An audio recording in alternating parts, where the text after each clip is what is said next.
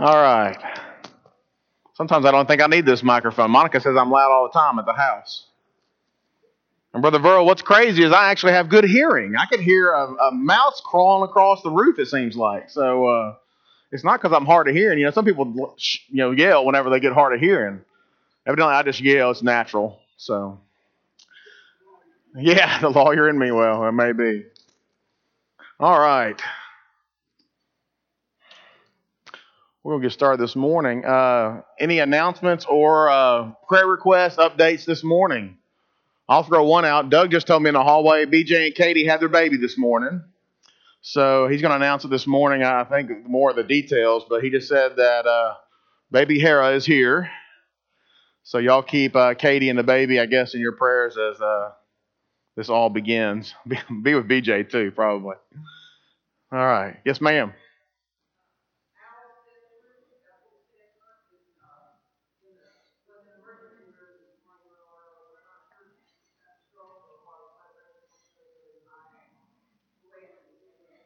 Okay. I got you. Brother Albert's sister, Ethel Sandberg, we've prayed for her, I know, in the past. She had some medical issues about a year or so back, I think it was. But she was in the emergency room this morning. They're trying to wait and find out what the results of that's going to be. So please keep Ethel in your prayers. And I'm sure you'll keep us updated on that so we can pass along any info. Anybody else this morning? All right. As soon as Janaea gets her seat, we'll have a prayer. No, I love how the trickle in effect always happens, doesn't it? All right, let's say a prayer together. Let's bow together. God Almighty, Father in heaven, we are so thankful for another day that we can gather together as your family here at Dalraida, that we can open up your word and study from it. God, be with me as I present the lesson. May I be able to open up your word and be able to parse it properly, be able to talk about these spiritual matters that affect us on a daily basis. And God, we ask that you please be with us during our spiritual struggles in this world, that we are very cognizant of all the things that can bring us down, that can combat against us, and that we do our best to arm ourselves for that fight against those things which are seen and those things which are unseen. God, we're thankful for this church. We're thankful for our family here. We ask that you help us to continue to try and grow closer together. May we have a tight-knit fellowship here so that we can lean on each other whenever we have those times of struggles, and that we can reach out to those who we know will be on our side and be with us in the thick and thin, in the good and the bad, because we are family. And God, we ask you to be with the elders as they lead this congregation. May they continue to lead it in a way that's proper and in a way that is in accordance with your word. God, we know there are so many around us that deal with struggles and illnesses, those physical infirmities that tend to plague our bodies. And we ask you to be with all those who are sick, those especially that are Christians, that you may comfort them in these times of weakness as their bodies give way to illness or sickness or even death. You be with us as Christians, that we will be your hands and your feet and your mouth to give them encouragement and love and support. We ask you to be with Brother Bird's family, be with Miss Sandberg as she undergoes the testing. May they be able to find out what it is that's the issue this time, and that they will be able to help her in any way possible regain her health. God, we are mindful of BJ and Katie and baby Hera as they are beginning this new part of their life.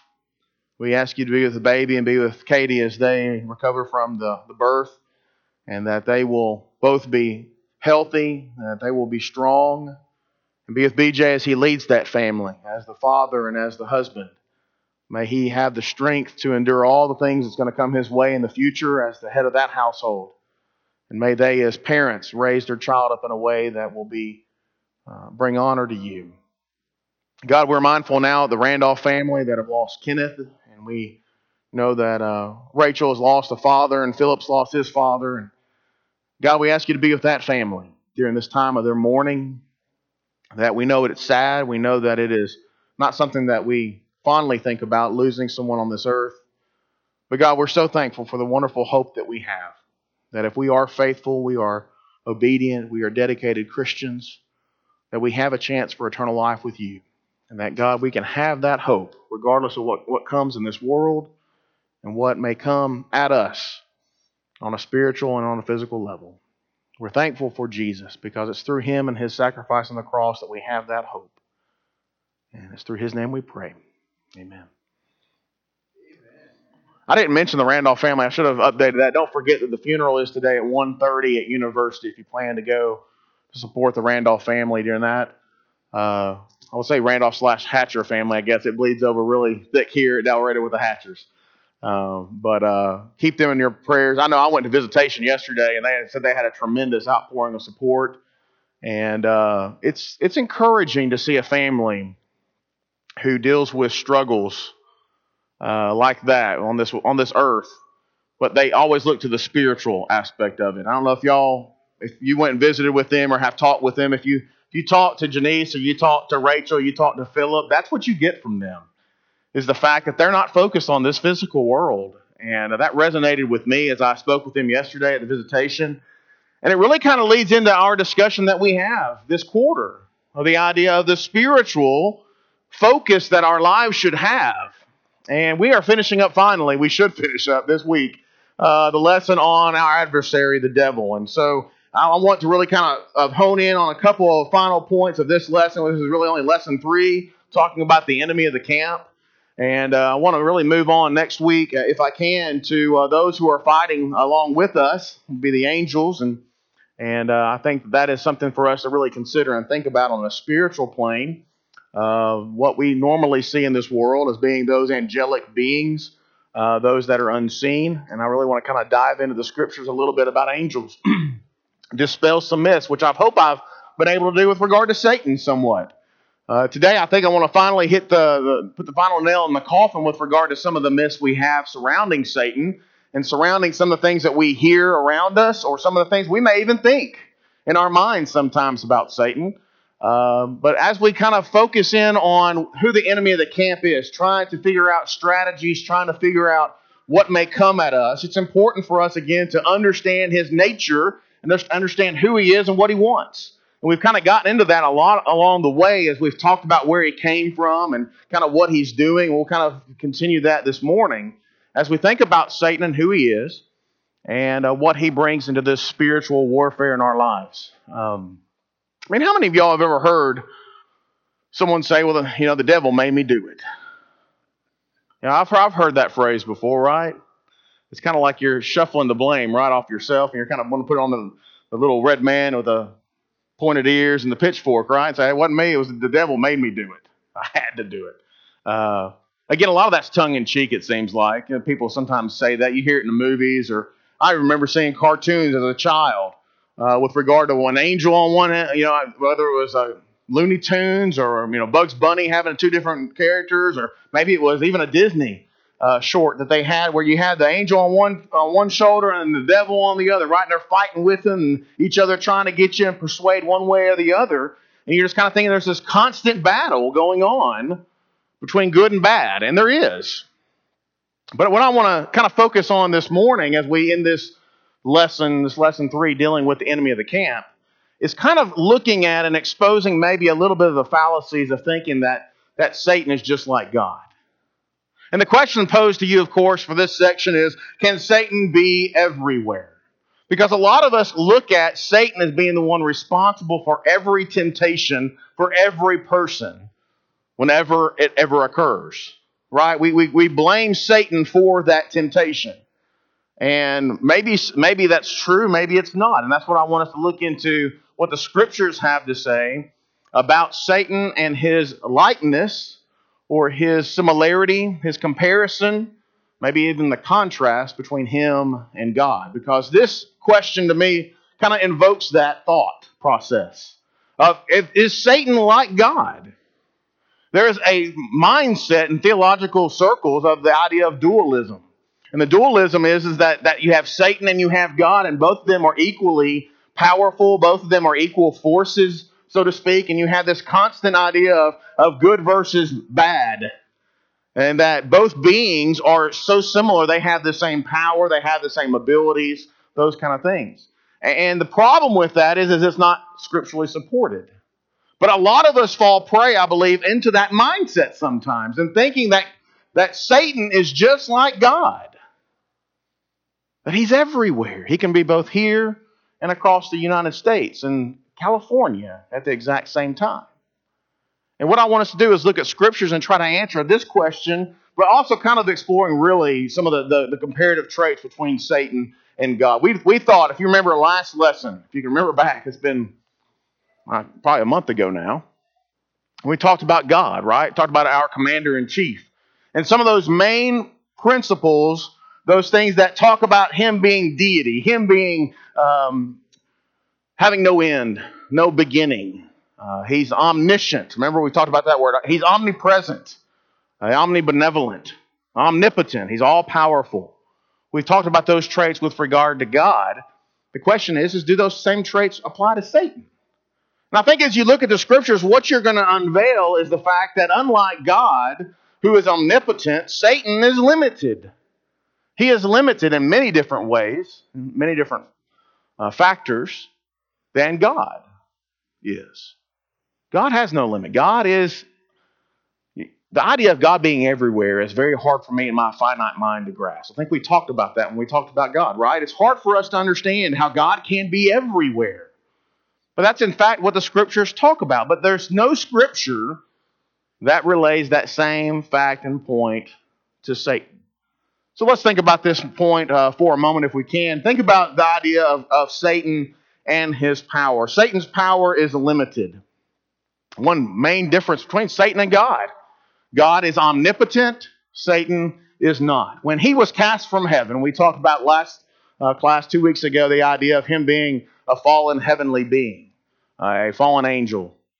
That when he was cast from heaven, Satan could not force his way back into those heavenly gates. In fact, he would be confined in his power and in his presence. In fact, if you think about the scriptures that we have, there is a definite proof in the scriptures talking about how Satan is limited on where he's able to be. Look with me real quickly to Job. And Job, of course, I think is a great narrative with regard to the power, the experience, the personalities, characteristics of both God and Satan. But if you look in Job chapter 1, verses 9 through 12, here it says that there's a response here from Satan when Satan approached him. Now, if you think previously there in verse 6, it talks about there's a day when the sons of God came to present themselves before the Lord, and Satan also came among them. The Lord said to Satan, "From where do you come?" And Satan answered the Lord and said, "From roaming about on the earth and walking around on it." The Lord said to Satan, "Have you considered my servant Job? For there is no one like him on the earth, a blameless and an upright man, fearing God and turning away from evil." And verses 9 through 12 is very telling about Satan's power. Okay? So if you want to think about the idea of the comparison here, thinking about what is Satan's power in relation to God's power. Again, God's power is unlimited. God has no limit on his power. He can do anything and everything that he wills. He created us from nothing. Created mankind, created this world when there was nothing. Does Satan have that same power? I would say no, he does not. Satan's power is limited. In fact, Satan is only allowed to do those things which God permits him to do if he's taking power. Look, verses 9 through 12. Satan answered and said to the Lord, "Does Job fear God for nothing? Have you not made a hedge about him and his house and all that he has on every side? You have blessed the work of his hands, and his possessions have increased in the land. But put forth your hand now and touch all that he has, and he will surely curse you to his face." And the Lord said to Satan, "Behold, all that he has is in your power.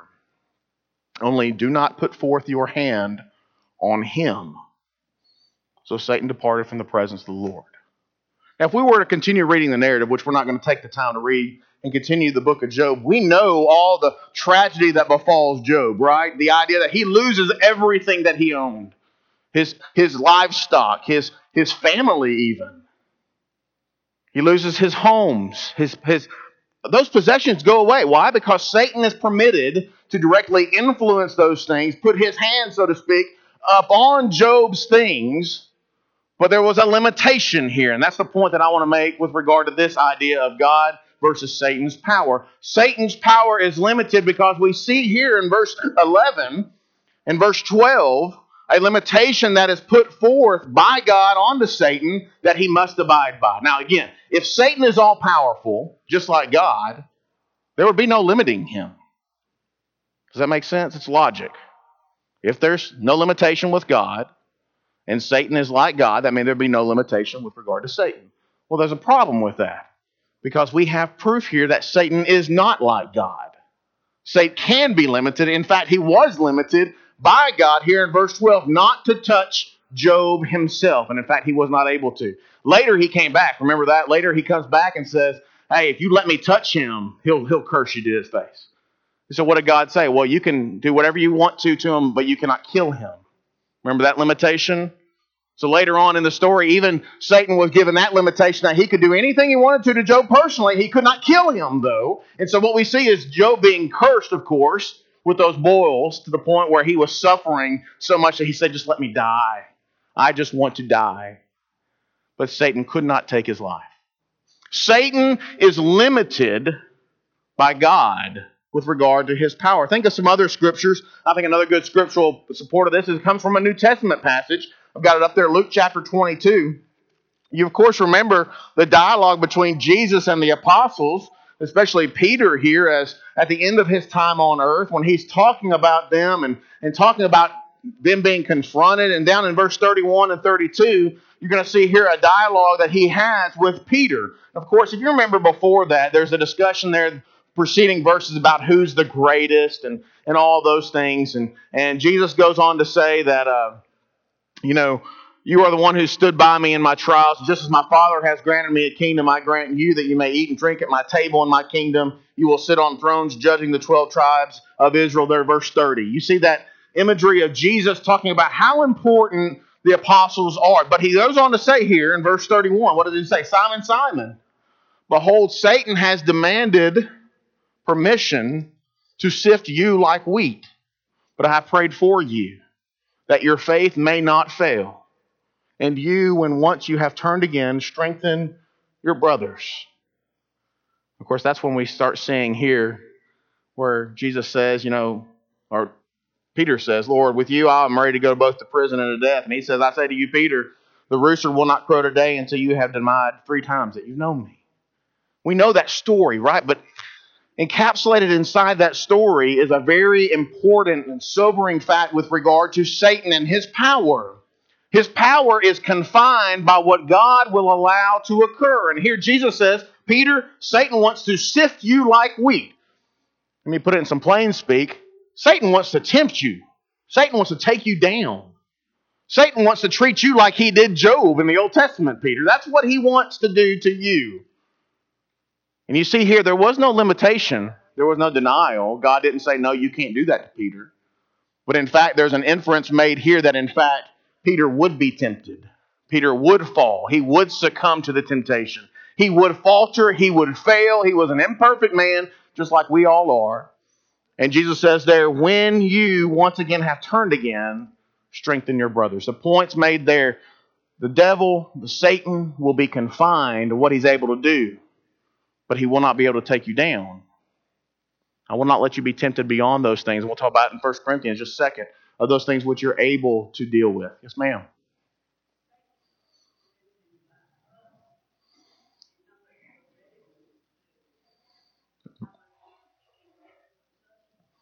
You're reading my mind. You're great. No, Sister Dawn, no, you're 100% correct. It's not a limitation solely by God, is it? That's a great point. Jumped ahead a little bit in my notes, but you're good. That's a perfect point to make. Just because the fact is that Satan's power is limited first by God, first and foremost by God. But there is yet another limitation of Satan's power. It's us. You see, because we're created very much like Satan was, because we are created with free moral agency, we have the ability to choose. And in fact, you cannot say Satan made me do it because we have to choose to do it, right? That's why that's a bad way to say it, that Satan made me do anything because I chose to do it. All right? And that obviously goes right into the argument that Sister Noel just said, and is the idea that we can limit Satan ourselves. Think about the temptation of Christ, right? Whenever Christ was tempted those 3 times by Satan, Christ had a choice whether he was going to succumb to that temptation or not. Did he not? I mean, any of you trying to argue that Christ could not sin is going to have a huge problem, because our problem is that Christ was human. And just because he was God in the flesh does not mean he did not have the opportunity or ability to sin. In fact, he did. He could have succumbed to those temptations 1, 2, or 3 times. Now, I, of course, would say if he succumbed once, that was all that would be needed at that point, because there would be a triumph then over God. There would be an issue there, spiritually speaking. But he could have faltered and failed, right, because of the temptation. And you see at the end of that dialogue, that narrative there, of the temptations of Christ, what did Satan do? Satan left. He said he left and he would come back when there's a more opportune time. I think it's kind of the phrase that some versions use. He's going to come back. He's not just giving up. He doesn't give up. Talking about an obstinate, stubborn, hard-headed being. That's Satan, because he's going to keep at it. He's got nothing else to do, to be quite honest with you. And that's what his goal in life is to come at us. And so he's going to keep coming and keep coming and keep coming. But if we had that mindset that Christ had, and the fact that we are not going to succumb to that temptation, we're going to stay strong in the Word of God, which we see how Jesus conquered him, right? He kept looking back to the Scriptures. The Lord said, the Lord said, the Lord said. He grounded his answers, his lifestyle, his living on those things which we have seen in God's Word, that God has revealed to us. And we can make that choice to limit Satan's power by not allowing him to take over our bodies, to becoming slaves to him. That's how Paul talks about it in the New Testament, doesn't he? That we're slaves of something. We're either slaves of God, or we're going to be slaves and subservient to Satan. We choose our side. When we choose that side in the battle, that's who we become underneath their power. And we can make that choice. If we choose God's side, we are limiting Satan's power over us because we've made that choice. Brother Burrow. We are so overtaken by this power that we credit to Satan that we filled our language with it. You made me angry. It's true. The same kind of mindset. That's right. It's an impossibility. Well, it goes back all the way to the garden, though. You think about from the very beginning, what happened in the Garden of Eden.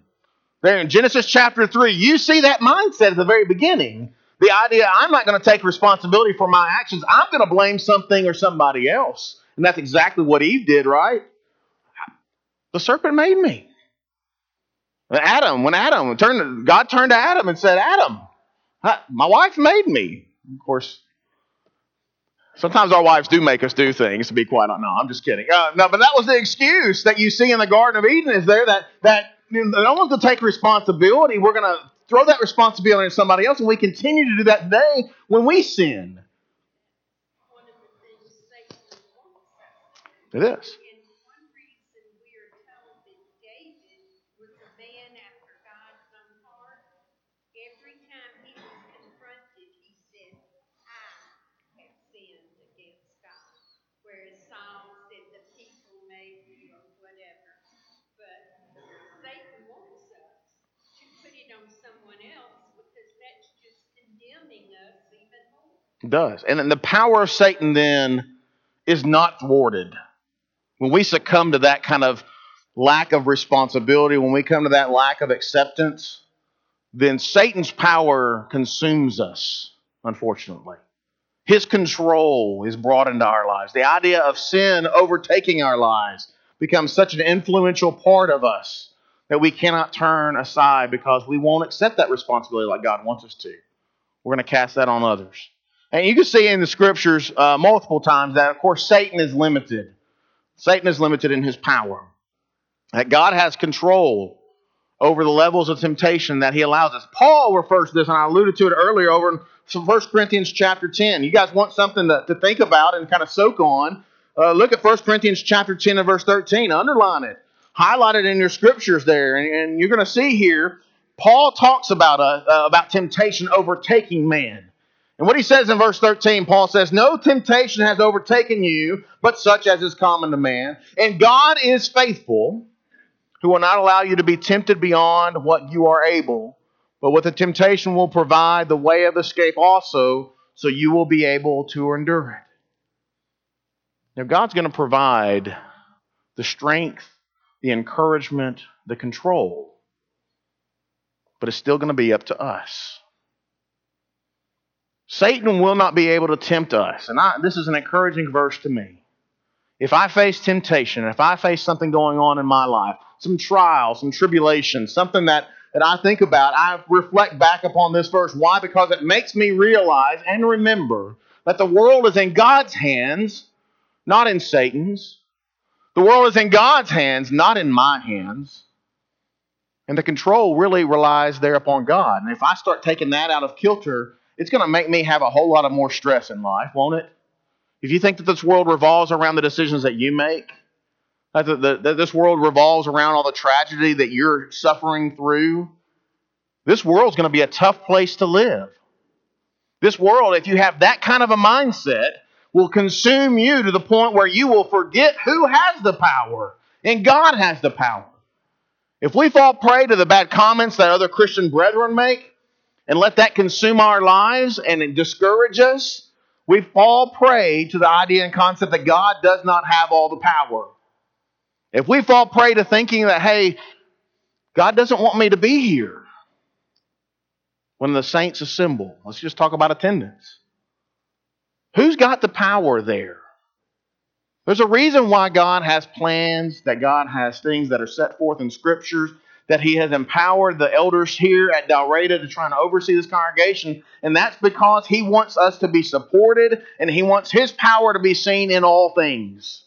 If we start letting things come into our minds and thinking that everything is upon us, woe is me and I have no other options in this world, guess what? You are mistakenly missing the point. Because God will not allow us to be tempted or tried or persecuted beyond that which we are able to withstand and endure. When we start giving up, allowing our minds to be completely depressed maybe, thinking we have no other option, we're forgetting these things. I'm not trying to minimize depression, but I really think that sometimes some depression could be cured by a proper spiritual mindset. Some cannot be. I understand. I don't want to get in a debate with regard to chemical imbalances and depression and those kind of things. I understand that there's some, but I think some things in this world, if we had a proper spiritual mindset over the power of God and who God is and what God can do, would resolve a lot of our problems and a lot of our discouragement and a lot of our apathy and a lot of our fear. Because we would realize that God is all powerful, Satan is not. And because God is all powerful, He will not allow us to endure something that we cannot endure. If you don't follow that, you are lacking in faith. Because that's what God has told us. So you can take it to the bank. If God's power is with us, so that Satan cannot take us down unless we choose to go down with him, then we can be assured and we can know and we can count on that. So whatever comes our way, we look for that door of opportunity. We look for that window that God has opened for us to crawl out of. We look for those solutions to our problems in ways which we can combat and fight against those spiritual ailments that we might have in our lives. Because we know that God is faithful, it says. God is faithful. He will not allow me to be tempted beyond that which I am able to bear.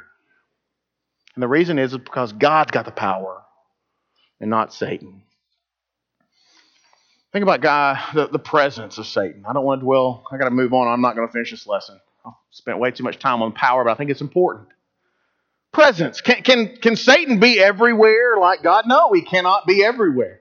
Satan cannot tempt both me and Melvin at the same time. He can't be everywhere. Now, there may be some things he puts in the place, course of action, so to speak. There may be some spiritual implications. But for us to say that Satan is tempting two people at the exact same time means that Satan can be multiple places. There's no scriptural support for that, by the way. In fact, it's just the opposite when you think about the idea of Satan's presence. In the previous lesson, talking about God as our commander-in-chief, the idea was that God's presence is unlimited. He's always present. He's everywhere. On the other hand, Satan is not omnipresent. There's no scriptural support for it with regard to Satan being two places at the same time. Multiple places, being everywhere at the same time. A lot of us in our minds, we think Satan's always the one responsible for temptations, and there's no scriptural support saying that Satan is actually the one responsible for every temptation. He brought sin into the world, yes. He introduced it. He brought about and took advantage of those things which Eve lusted after, that she wanted. Took advantage of that over in the Garden of Eden. Takes advantage of those things probably on our daily basis with regard to some of us, maybe. But Satan can't be everywhere like God. He's not deity. Every story about angels or about Satan, and you look in the Scripture, discusses a physical location where Satan actually is. Not that he's in multiple places. When Satan presented himself to Job, as we just read in Job chapter 1, he was before the throne of God. It didn't say that part of Satan was there, and Satan was also roaming about on the earth at the same time. In fact, it says specifically, "Where did you come from?"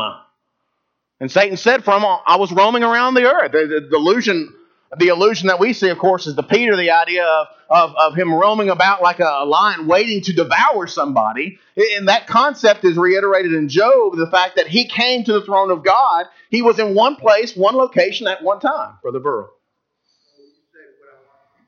Okay, good. I always like the confirmation from Brother Burrow. I told him earlier today that is high confidence when I hear him say that something I have said or done is a good thing. That means a lot. But that's exactly what the Scriptures say to us. Now, that's not what our mindset is, right? Every time we're tempted, we think, oh, Satan's tempting me. I'm not saying he's not, but I'm also not saying he is. Because the problem is when you come to the spiritual realm, the spiritual mindset of things, Satan very much could be the one responsible for directly tempting you. But it could be just as likely as the fact that Satan placed something in effect. Satan has affected your life in some way. Maybe he influenced somebody else, and that's, again, placing pressure onto you. So to say that Satan is always responsible for what we are or what we are tempted with or what we are doing is not supported by the Scriptures. Satan roams about, seeking to whom he can devour. You see, there's descriptions in the Scriptures in Matthew chapter 4, verse 11, and Luke chapter 4, verse 3. These are parallel passages talking about the temptations of Christ. And after Christ was tempted, Satan left. Satan left. The book of James, when James talks about the idea of us succumbing to sin, and the idea that if we hold true, we hold fast, we stand against Satan, that Satan will flee from you, shows us an action verb in the fact that Satan would leave, would not be in our presence anymore. Satan cannot be everywhere. He is not omnipresent like God. His position of God of this world, as we see described in 2 Corinthians chapter 4, verse 4, was delivered to him. Luke chapter 4, verse 6. I think that's a very interesting thing to think about, is the fact that Satan was confined, restricted again, with regard to his presence by God. Luke 4, verse 6, the discussion here is that the devil said to Jesus, I will give you all this domain and its glory, for it has been handed over to me, and I give it to whomever I wish. Who gave it to Satan? God did. God did. If his domain has been given to him, if his place, his placement, his presence is limited, there's no way Satan is just like God with regard to his omnipresence in this world. Satan's knowledge is also limited. I think this is interesting to think about. To what limitations, we don't always know, because obviously he had knowledge about Job and his family, right? We saw that in Job chapter 1. There was some knowledge there that he had, spiritually speaking. There is some identification that Satan, of course, knows certain different things and ways to approach people in the Scriptures. We can't get into all those verses, but we talked about a lot of them this morning already. But the fact is that Satan is not like God with regard to being all-knowing and all-omniscient. As a created being, formerly an angel, Satan would be limited in his knowledge. The angels are limited, by the way. I'm not trying to characterize Satan with anything that I wouldn't also characterize angels with. The angels don't know everything. I'll tell you one thing they don't know is when Jesus is going to return. They don't know everything.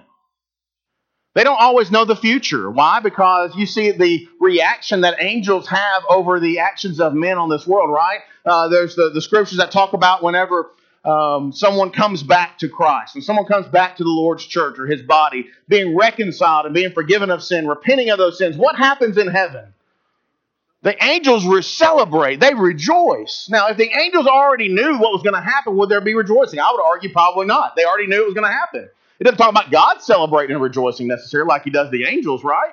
There is a reactionary principle there of something that occurs after something happens that I think argues the fact that the angels don't always know what mankind is going to do.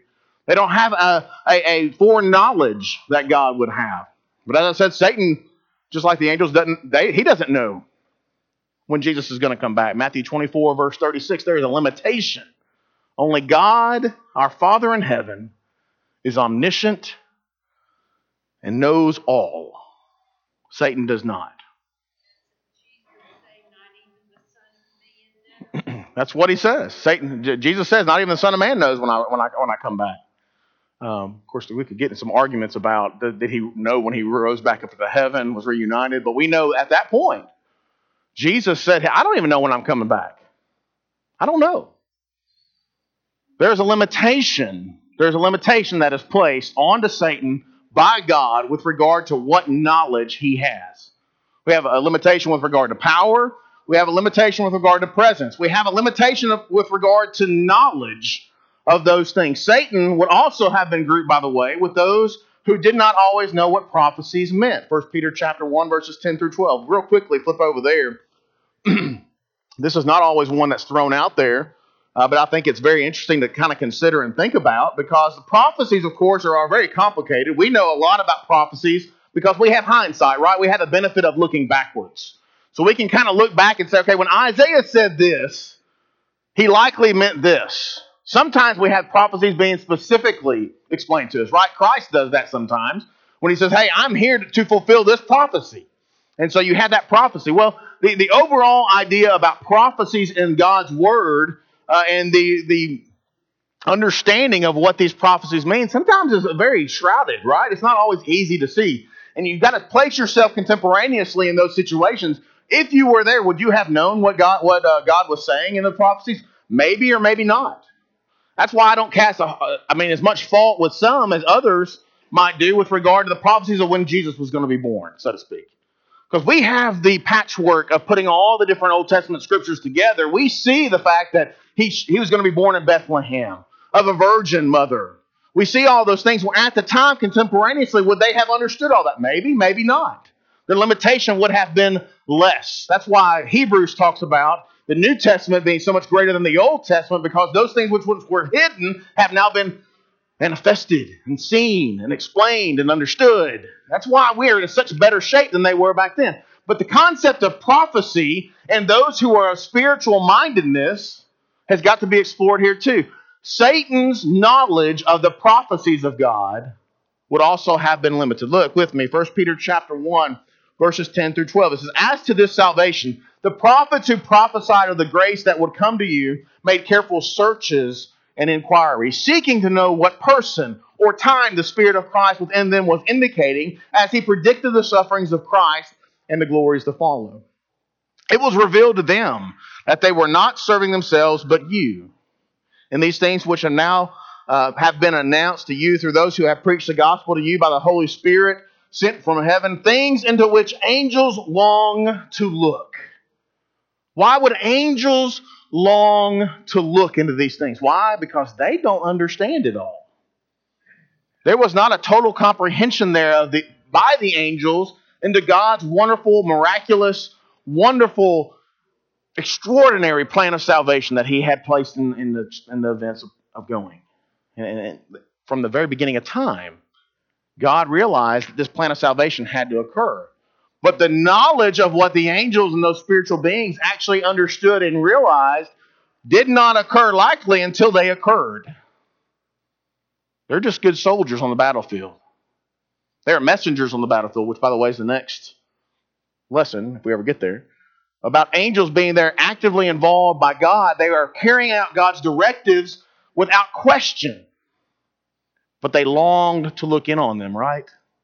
They were interested. They cared. They were concerned. They were maybe even inquisitive about what God's plans really were. Why am I supposed to go surround the battlefield where Gideon is? Why? They may not have totally understood it at that point, but they did it. Why am I supposed to take this message to Zechariah the prophet?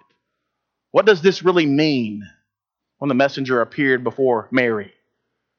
Did the angels understand it all? I would argue to you and say that the scripture support really indicates they may not have understood it all.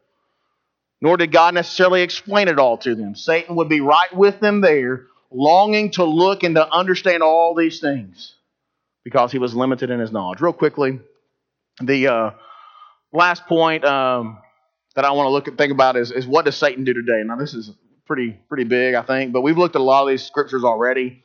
And so I want to kind of go through this. If you want some more information, I'll be glad to hand these out or print this slide up for you with regard to it. But it's really difficult for us to understand and to say exactly how Satan acts in the world today. I've alluded to several different things as I've gone through the lesson even this morning, talking about how Satan acts today.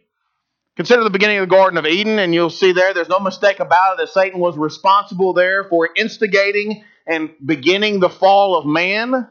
Would Eve had succumbed to that temptation to eat of the fruit of that tree of knowledge of good and evil, if Satan had been there, we don't know. But we know at that point in time, though, in Genesis chapter 3, that Satan encouraged it. He instigated, he tricked her, he deceived her into thinking that that was a good thing to do, and she took action, unfortunately, sinning against God, directly against those commands that he's given.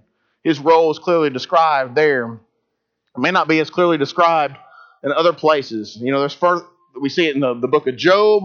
We see it other places in the Old Testament, how he's involved there, instigating the people, possibly like the children of Israel as they're in the wilderness. And we talk about the hardening of hearts or the discouragement that God is provoking, or not God, that Satan is provoking against God for the people to take action. We see his actions maybe directly in many places there. Some examples I think are much easier to be seen, such as David falling because of Satan, the devil's temptation. You look in 1 Chronicles chapter 21, and you'll see the fall or the sin of David there because he listened to Satan. Satan encouraged him to number the people. And so in chapter 21 of 1 Chronicles, there verse 1, it says, Satan stood up against Israel and moved David to number Israel. Now again, does that mean that Satan made David do it? No, it does not. David took that action because Satan had moved him to do it.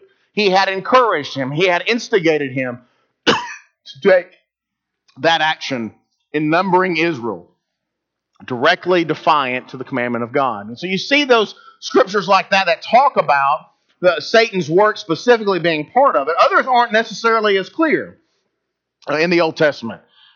Seeing exactly what was Satan's involvement, say, in the fall of Jericho. We don't necessarily know, do we? Was he involved there? Was he not involved? What about Satan's part of some of the other tragedies that befell the Old Testament times, the prophets who were forced into despicable deaths? Do we know his involvement? No. We can hypothesize, we can guess that he probably instigated those, that he was part of it because he realized how important those individuals were to God and his work, but we don't specifically know.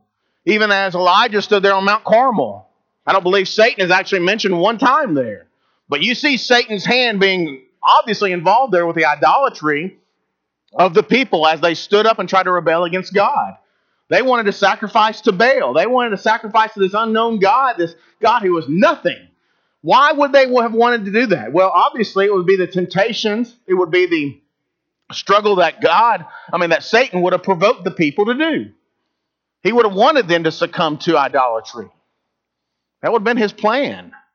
So how was he involved? We don't know specifically, but we can see that he had to have been involved some way or another. in the passage. Same thing with regard to the New Testament. The New Testament is really no different than the Old Testament, is that sometimes it's very clearly seen his work, his involvement, and these passages would reflect how Satan works. Consider a couple of these real quickly. Luke chapter 13, verse 16. And this woman, a daughter of Abraham as she is, whom Satan has bound for 18 long years, should she not have been released from this bond on the Sabbath day? Of course, we know that's a direct refutation of Jesus healing on the Sabbath.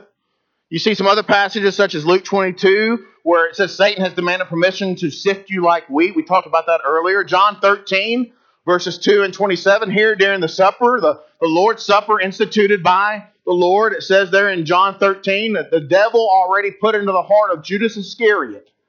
There's a direct involvement of Satan on Judas to turn his back on the Lord, hoping to bring about the downfall of the Lord Jesus and also the plan of God for salvation. Acts chapter 5, verse 3, we know the story of Ananias and Sapphira. Specifically, the Satan is mentioned there. It says, Ananias, why has Satan filled your heart to lie unto the Lord? Satan was involved. He's involved in many other ways. 2 Corinthians chapter 4, verse 4, 2 Corinthians 11, 14. You see in 2 Corinthians 12, 7, you see him referred to the prince of the power of the air in Ephesians chapter 2, verse 2. You see in 1 Thessalonians chapter 2, verse 18, there is the idea that Paul and his comrades were hindered. Why? Because Satan hindered us, it says there.